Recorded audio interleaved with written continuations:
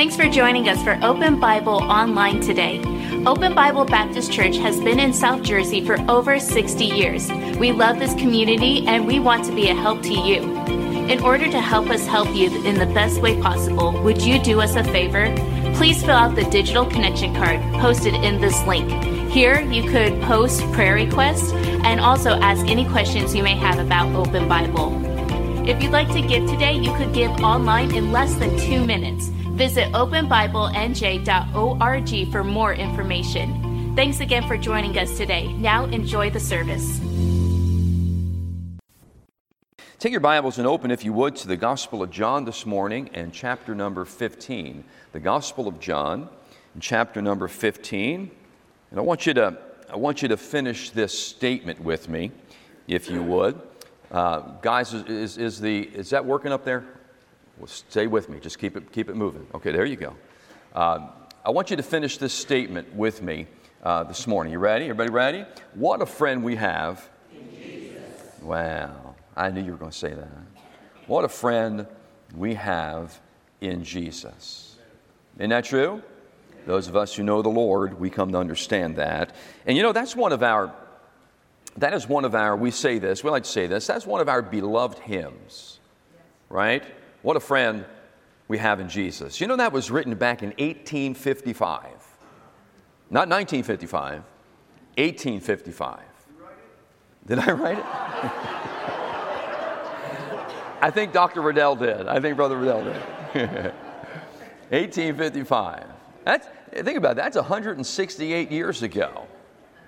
Wow. And you know that, listen, if you know that hymn is as relevant today. The truth of that hymn is as relevant today as it was back in 1855.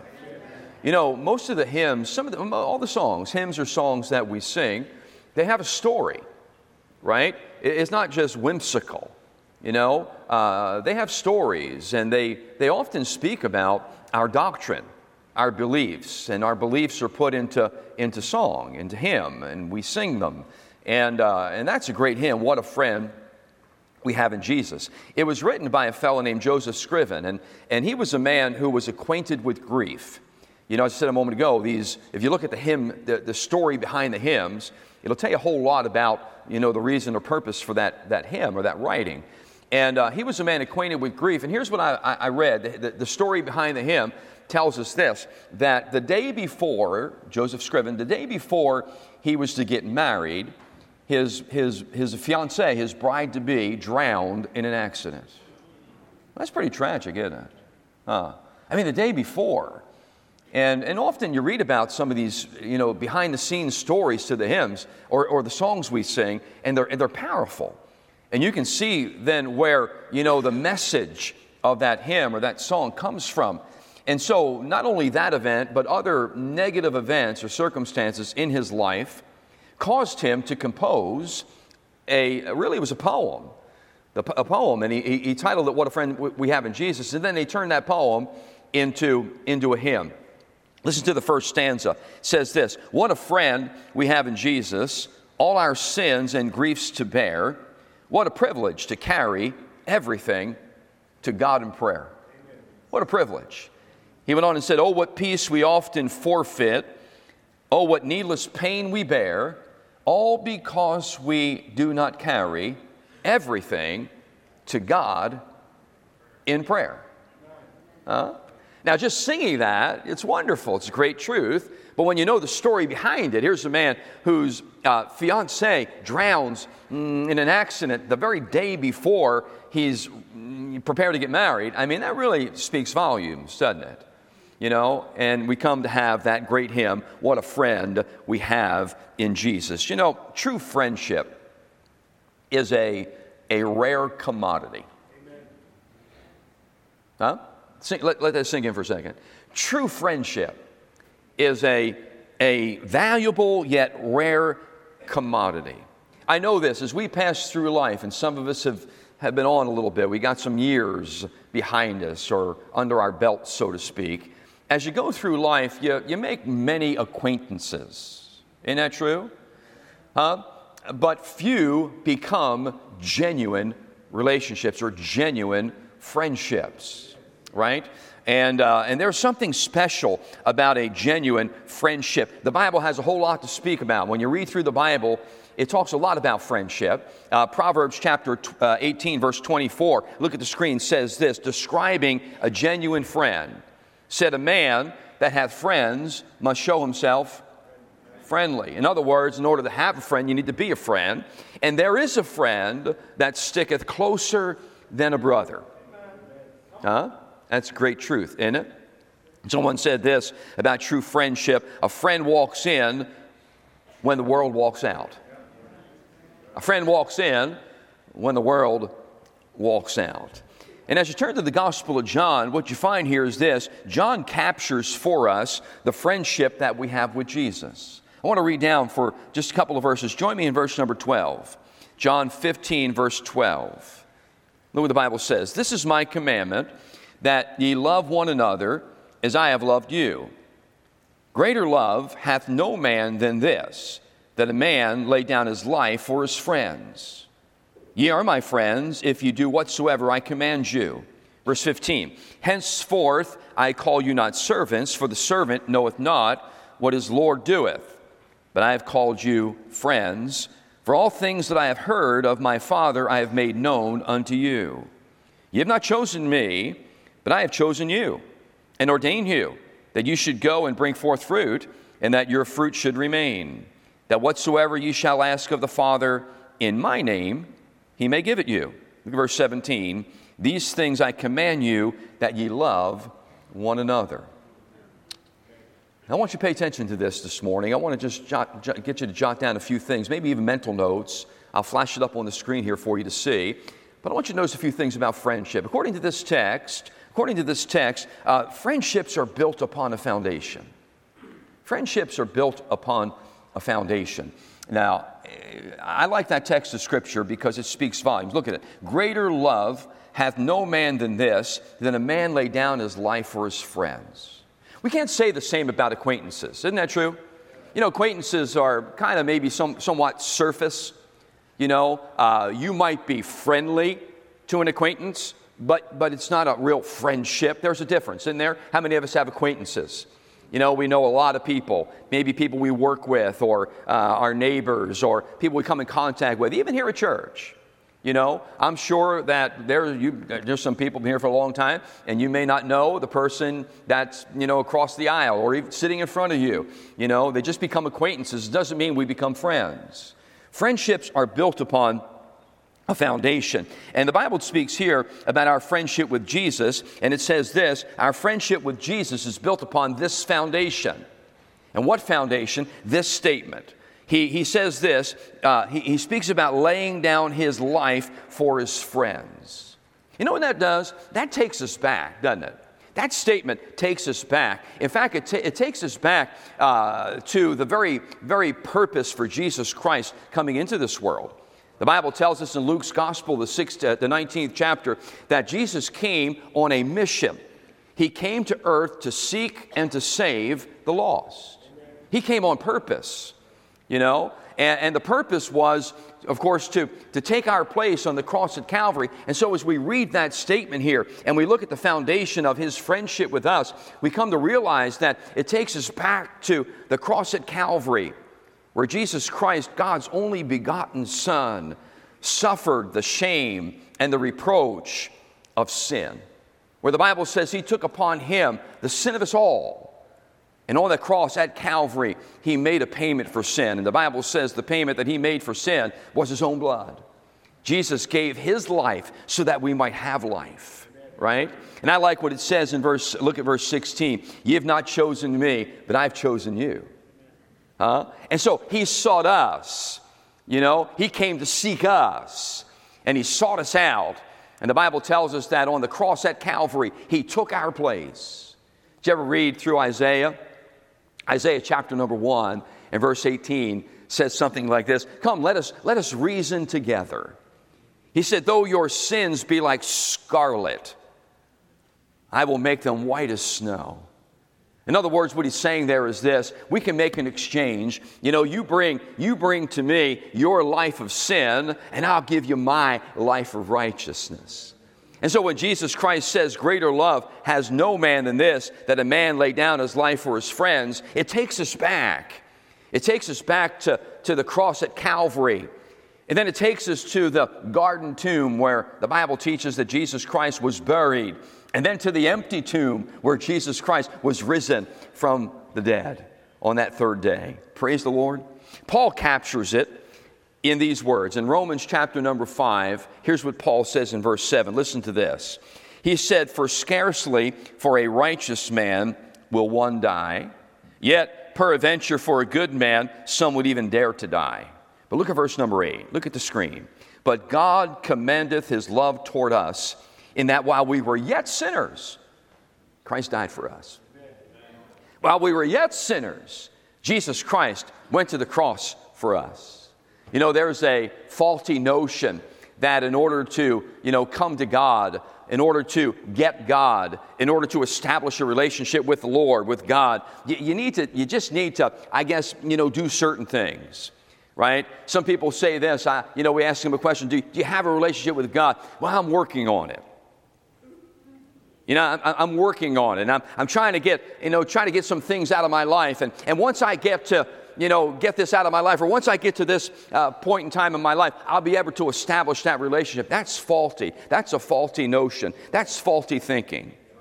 Because the Bible teaches this, come as you are. Come, let us reason together. And I'm so glad. Aren't you glad that Jesus Christ took you just the way you are? How long have you been saved? You remember when you first got saved? I got saved November 1979. That's a few years ago. How many of you were not even born back in November 1979? Oh, man, look at there. I've been saved for a few years now. And I remember this. I remember when I got saved, when I accepted Jesus Christ as my personal Savior, I came just like I was. And I mean to tell you, I had all the baggage with me. You look up here today, and I know I don't look like much, but I'm cleaned up. I'm cleaned up, and I got a shirt and tie on, and I got a suit. My suit coat is over there. It's just a little warm up here, and I got a decent haircut. It doesn't grow like it used to grow. In fact, it grows quicker on my face than it does on my head. Nonetheless, I'm cleaned up. But when I came to Jesus, I didn't look like this. I didn't look like this. When I came to Jesus, you want a snapshot of what I look like? It was 1979. You know how old I was? I was 19 years old, almost 20 years old. And back in the 70s, 1975, 78, 79, you wore long hair. No, in fact, I didn't have long hair then. I had the Saturday night Tony Manero look. Remember that look? Everything combed back, The long hair went out of style. It's amazing how things go. Now long hair's back in style. Right? You see a lot of the young men now wearing longer hair. Barry, But back then, and you know what else was in style? It was really in style for men to wear. At least I was from South Philly, right over the bridge. And so a lot of us during that period of time, we wore a lot of gold. We had these gold rope chains, and I had a gold rope chain. And on that rope chain, I had this circular medallion, because I was born in October, so back then I didn't really know what, but I was a Libra. And so in that medallion was the Libra symbol. So I had a rope chain with the Libra symbol. And then being Italian, I had two other items on that rope chain. I had the horn, and I had the Maloics, right? If you're not Italian, where's Steve Bongiorno? Yeah, he knows what I'm talking about back there. That means this: if somehow you gave me the evil eye, the Maloics would prevent me from being hindered by your evil eye. Huh? Now, I don't wear that around my neck, but I do have it in my pocket just in case. Pull it down. I set it up here while I'm preaching sometimes. Yeah. And then now I'm not advocating this, nor am I proud of this, but growing up in the city at that point in time, you got tattoos. Now, I know today tattoos are like big time, Back when I was a kid, they weren't big time. It just showed that you were cool. You were cool, And so on my arms, I have some tattoos, not a lot, but I have my name over here and some doodads around it. Over here I have my favorite cartoon character. I won't tell you who it is. It's not Bugs Bunny, it's not Daffy Duck. You know, I'll be honest with you, I really wish I never got those, but I did. And then because I had extreme faith at that time, even being lost, I put Donna's name right here, right over my heart, And we weren't even married at the time. We were just dating. We met when we were 17 years old. We've been around. We know each other for a long time. And I put her name over here. And so, back then, look here, that's just the way it was. That's who I was.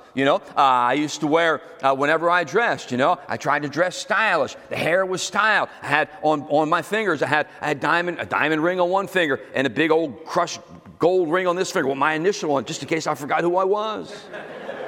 I had my name here, my initial here. I knew who I was. I used to wear, I had a rope chain bracelet on this wrist and a gold watch on that wrist. I was sharp, man. I was a dude. From South Philly. I mean, that's just the way it was. And then all of a sudden I meet Jesus, and guess what? When I met Jesus, I was dressed. I'll never forget the first day I went to church. I thought for sure, man, I am just going to knock this place out. I go to church. I got a V-neck shirt on, man. It's summertime. My tattoos are showing. Got the gold chains. And I think when I walked in, they must have looked at me and said, who in the world is that? Who's that guy? But it wasn't long after I got saved before the Lord began to just work in my life and just change things and began to change my appearance and began to change everything from the inside out. But when I came to Jesus, I came just like that. And I'm here today to tell you that's exactly how He wants you to come, just like you are. Just like you are. Now here's the total message. You come just like you are, but He doesn't leave you like you are. He'll take you, accept you like you are, with this in mind: I'm going to eventually make you like I am. And that's a journey. That doesn't happen overnight. I've been at this thing since 1979, and I still got a long way to go. I'm not what I used to be, but I'm far from being what He really wants me to be. But I'm on my way. I'm on my way. And I'm just glad that I got in when I got in. A couple weeks ago, and the couple sitting right here, Mike and Maritza Calabrese, Mike's mom went to be with the Lord. She was 92 years old. And I asked Mike this. I said, Mike asked me if I would officiate over the funeral, and I said I'd be happy to do that. When did your mom accept Christ as her personal Savior? And he said, 6 months ago. Just 6 months ago. So she got saved. Was she 92 or 91 when she got saved, Mike? She was 92. She got saved when she was 92 years old. Think about that. And I got to officiate over the Celebration of Life service. And Mike warned me, are you with me? Mike warned me that his family is from South Philly, Italian, and Catholic. And I thought this would be a good funeral for Tyler to do. But nonetheless, the Lord blessed me and allowed me to officiate over it. And I'll tell you what, I sat there, I was sitting right over there right before I got up, and I'm thinking, man, I've done a lot of these kind of events where Italian, Catholic, South Philly, they don't want to hear the gospel. They're expecting me to get up and bless myself and hit them with the holy water. They've got rosary beads in my pocket. That's what they're expecting. And then Mike gets up. And Mike shares how his mom got saved and how she turned her life over to Jesus. And man, I all of a sudden, a calm came over me, Barry, and a confidence came over me. And I got a chance to get up, and I began to talk to these people as if they were my family members, as if I knew them my whole life.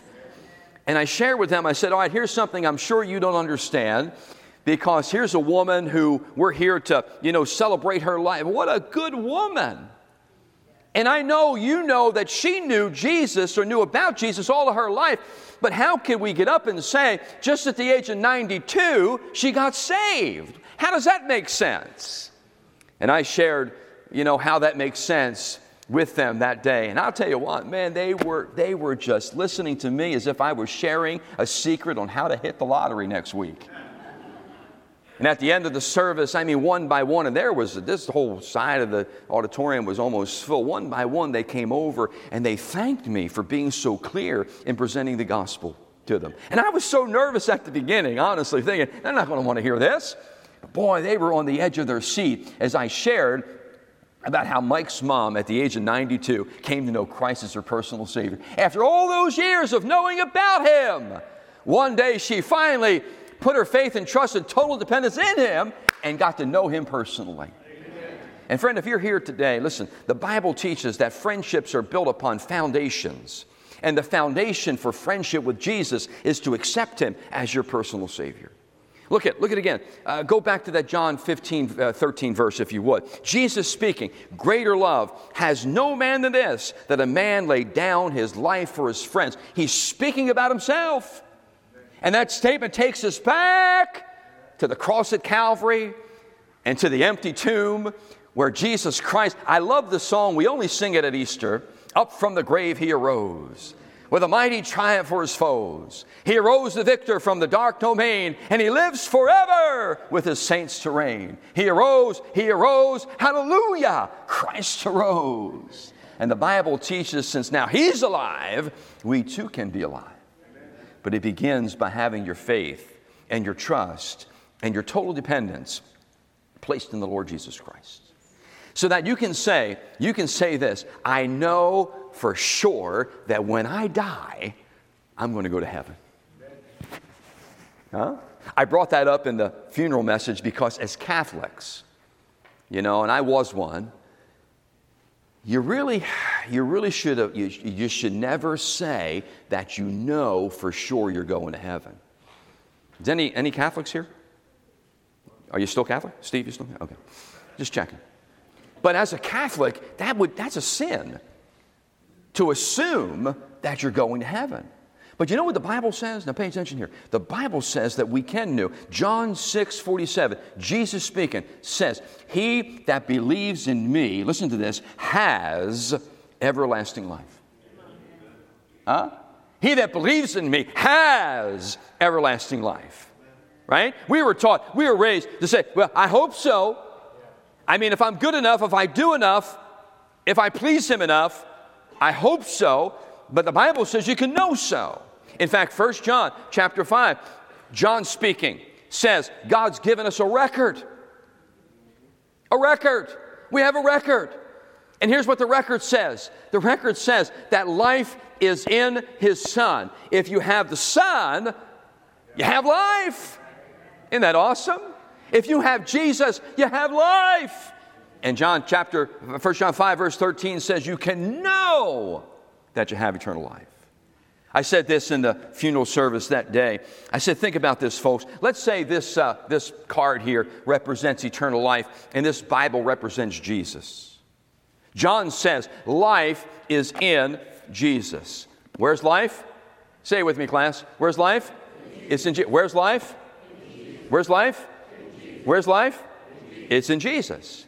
If you have Jesus, what do you have? Life. If you have Jesus, what do you have? If you have Jesus, what do you have? So, if I have Jesus, I have life. And I should then be able to declare, I know for sure that when I die, I'm going to heaven. How could you say that? Because I have Jesus. And since I have Jesus, I have life. My question to you today is this: do you have Jesus? Because if you have Jesus, Jesus has you. Did you get in yet? Are you in Christ? Have you put your faith and trust in Christ? See, it's one thing to know about Him. It's another thing to know Him. Right? You can say this. There's a difference between salvation and history. History says, I know that there was a Christ. Are you with me? Say it with me. History says, I know there was a Christ. Theology says, I know there was a Christ who died on a cross. Say with me, I know there was a Christ who died on the cross. Salvation says, I know there was a Christ who died on the cross for me. For me. See, there's a difference in knowing about Jesus and knowing Jesus. And I trust today you know Jesus. See, friendship begins with a foundation. But I want you to notice something other here. I want you to notice how it grows. Look at verse 15. He says, henceforth I call you not servants, for the servant knoweth not what his Lord doeth, but I've called you friends.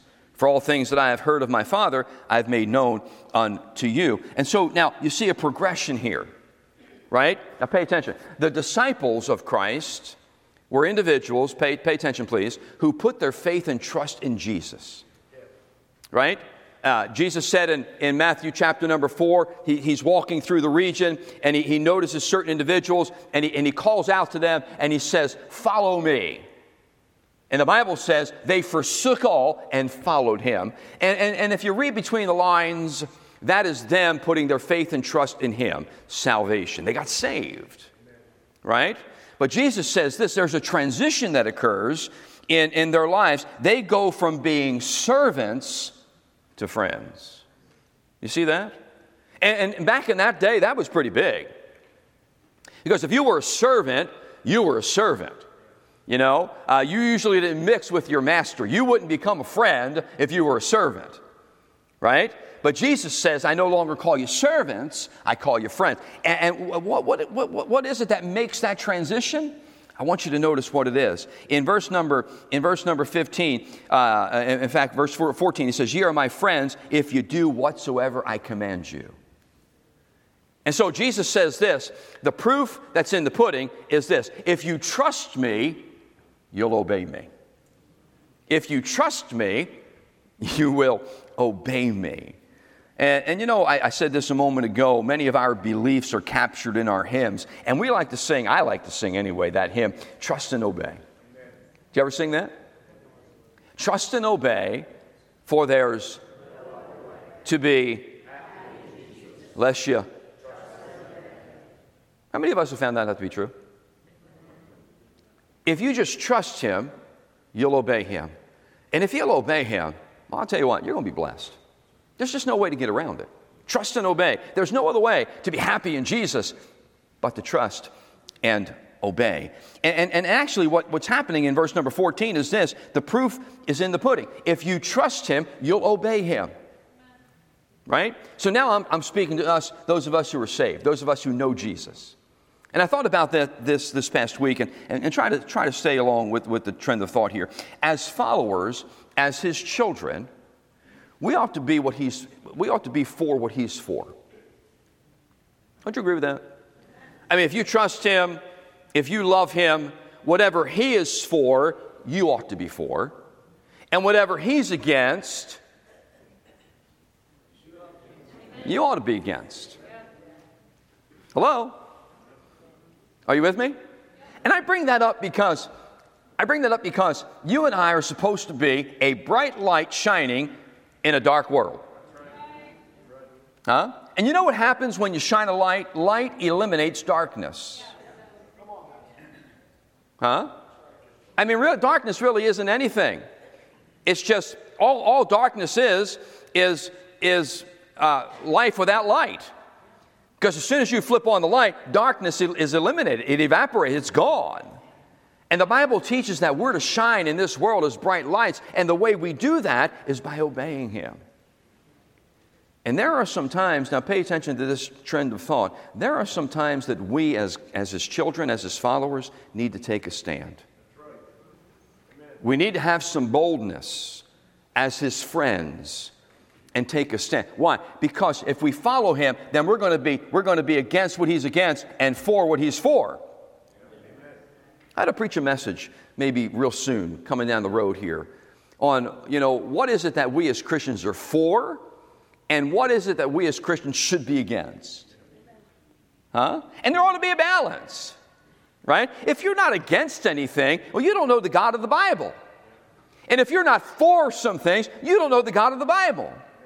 And I want to say this to us, listen carefully. You can take a proper stand without being prideful and arrogant. Hello? Right? I mean, look here. You take a stand for God simply because you trust Him and you want to obey Him. It's not because I want you to stand where I'm standing. No. I'm standing where He wants me to stand, and I'm just going to stand there. If it means that I can't do things with you because you're doing things that I'm against or the Bible's against, I shouldn't have to get prideful or arrogant about that. Huh? Look here, listen to this statement. You can have the right position and the right disposition at the same time. That means this: I can stand where the Lord wants me to stand and still be nice. I don't have to be filled with pride. Well, look at me. Or arrogant. Shame on you. No, not at all. See, that's the growth of friendship. We begin to understand our relationship with the Lord is personal. It's a personal relationship, you know. And now because I obey Him, I trust Him, and I obey Him, He calls me His friend. His friend. Talk about friendship. You got how many of us have a friend? You have at least one? If you don't, come and see me after the service. I'll be your friend. And I'm not a fair weather friend either. I'll be your friend. And there's no stipulations for friendship. But I will tell you this: if you and I are ever going to be close, and we're going to have to agree on things. Huh? Right? I mean, friendships, genuine friendship built on agreement. And that's where in the Lord we agree with Him, and we come to love the things that He loves, and we I hate to use the word hate, we're against the things that He's against. Help me here. We love who He loves. Right? Amen? Hey, look here. If Jesus loves somebody, then I ought to love that person. Correct? I don't have to like them, but I need to love them. Correct? And so you see here the growth of friendship. And I would hope that we have a growing relationship with the Lord through this obedience. Can I share one final thing with you? Look at verse 17. He said this: "These things I command you, that ye love one another." And what you see here is the community of friendship. The community of friendship. The peak of friendship is community. And when we become a friend of Jesus, we now enter into a community of friendship. We become friends with those who are friends with the Lord. Huh? And you know what we call that here? Church. Church. This is a community. This is a community of friends. Right? We're friends with Jesus. And now that we're friends with Jesus, we're friends one with another. I'm not sure if you've ever picked this up or not, but often in Scripture, Jesus spoke about one another. You ever do word studies? Do you ever study your Bible and just take phrases? Tony, I know you have. And just go one another. How many times one another, one another, one another, one another, another, others is listed in the Scriptures? Often Jesus spoke about the need to care one for another. In fact, he stresses the importance of others in John 13, verse 35. Look at this Bible verse on the screen. He said, "By this shall all men know that ye are my disciples, if ye have love one for another." Think about that. If I had to ask us, before I flash that verse of Scripture up on the screen, if I had to ask this question, so tell me what it is that identifies you and I with Jesus. What is it that identifies us with Him? Right? What would you say? Huh? Faith. Right? And we've come up with all kinds of things. Huh?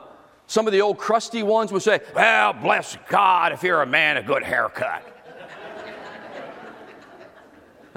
Some of the old crusty ladies say, "Well, bless God, a woman would dress modestly." That identifies us with Jesus. Right or wrong? Huh? Well, having the right kind of Bible. You need an original 1611. Going to the right church. You don't smoke or drink and chew and don't even go with girls who do. And, that's our thing. That's our mantra. That's all we know. That's all we know. That's all we know. What we're supposed to do and not do. But Jesus said, you'll be identified with me by your love one for another. Huh? That's a different world, man. He takes it to a different level completely. It's got nothing to do with what church you identify with or what Bible you have in your hand or what your clothing is. And look here, all those things are important. I'm not downplaying those, but they're not most important. They're not utmost important. No, Jesus said this, you'll be identified with me by all men shall know that you're my disciples, my followers, by your love one for another. And in this text of Scripture, when he says in verse number 17, these things I command you, that you love one another, what he's talking about here is this community of friends and how we're supposed to care one for another, love one another. That's what friends do, right? That's what we do. And you know, Jesus not only taught truth, but he exemplified truth. If you have a Bible open in chapter 11 of John, Gospel of John, chapter 11, we read a beautiful story. A story about some of Jesus' friends. The fellow's name is Lazarus, and he's got a couple of sisters, Mary and Martha. Did you ever read the story?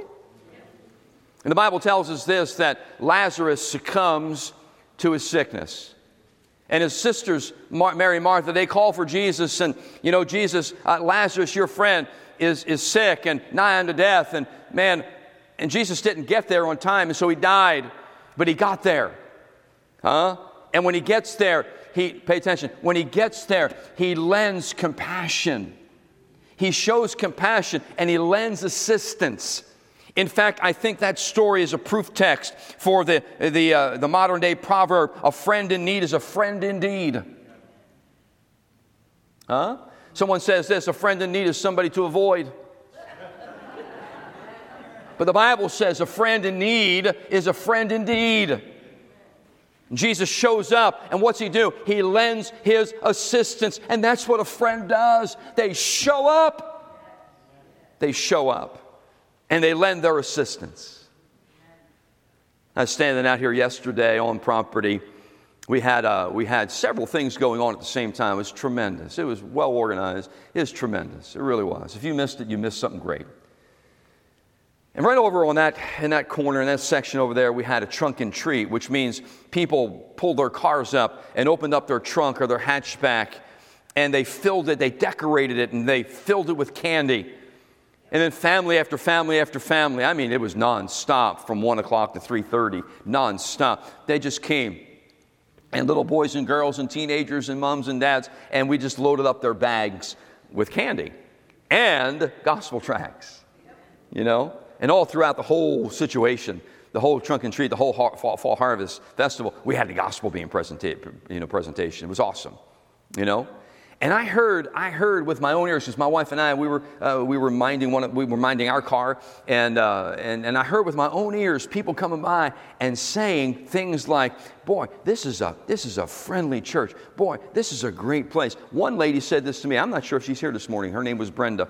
Brenda said to my wife and I, "Been looking for a church," and she said, "You know, I've checked out Open Bible online, and I drive by." She said, "But you just don't know what to expect." I get it. Right? I mean, you drive by and look at the parking lot. I'm not going there. I might get a flat tire. I mean, you know. However, she said, "This is great." Why? Because all of our people were out there. Not all of our people, but a good number of our people were out there, and we're just exemplifying the Lord Jesus Christ. We're preaching the gospel just by standing there with a big smile, putting candy. We're saying to my wife and I said 150 times, probably 550 times yesterday, "Oh, you look so cute. You look so sweet. You look so wonderful." Huh? I was dreaming all night long. "Oh, you look so sweet. You look so wonderful." You know, little witches and goblins and everybody else. And you know what they were saying? Here, listen carefully. For those of you who are against things like that, here's what they were saying. "Thank you for providing an alternative." We weren't glorifying witches and goblins, and although our deacons were dressed up as warlocks, we weren't glorifying none of that stuff. No, we're glorifying Jesus and giving these families an alternative to having to go into our dark communities and not knowing what to expect. Now they're a safe environment. Amen. And boy, they just loved it. And I thought to myself, I looked down and saw everybody buzzing around, all our members doing their thing and all the workers. And I thought, boy, this is good. This is healthy. This is a community, a healthy community. And I'll tell you something, you get into a community of friendship and there's nothing like it. And oftentimes I'll hear this. Oftentimes I'll hear how so-and-so visited so-and-so and dropped off a meal or took them to the doctors or just sat and prayed with them. That's what Jesus did at the graveside of his friend Lazarus. He showed up with compassion and he lent assistance. That's what we do. Amen? You heard about the couple who was relaxing one night and the wife said to the husband, she said, honey, how much do you love me? And he looked at her and he replied, he said, man, my love for you knows no bounds. She said this to him. She said, would you swim across the ocean for me? Ha! He said, I'd swim across the widest ocean for you. She said, would you climb a mountain for me? And he said, ha! He said, I'd climb Mount Everest for you. She said, would you go to Wawa and get me a pumpkin spice cappuccino? And he said, it's late. I just took my shoes off. Amen? I brought that up because somebody yesterday was telling me how she everything you see now is pumpkin spice, right? Pumpkin spice, Oreos. And this person's an Oreo lover and is offended by anything other than the chocolate cookie with the vanilla cream. Pumpkin spice everything. Toothpaste. Pumpkin spice vitamins. Pumpkin spice cappuccino. Donna says, hon, would you... I'd swim the widest ocean for you, but I just took my shoes off. That's not what Jesus is about. He shows up. Listen to this Bible verse, and we'll finish. Romans chapter 8, verse 31 and 2. Listen to this. What shall we then say to these things? Listen, if God be for us, who could be against us? He that spared not his own son, but delivered him up for us all, how shall he not with him also freely give us all things? Isn't that awesome? Jesus gives us freely all things. All things. Thanks again for watching us online today.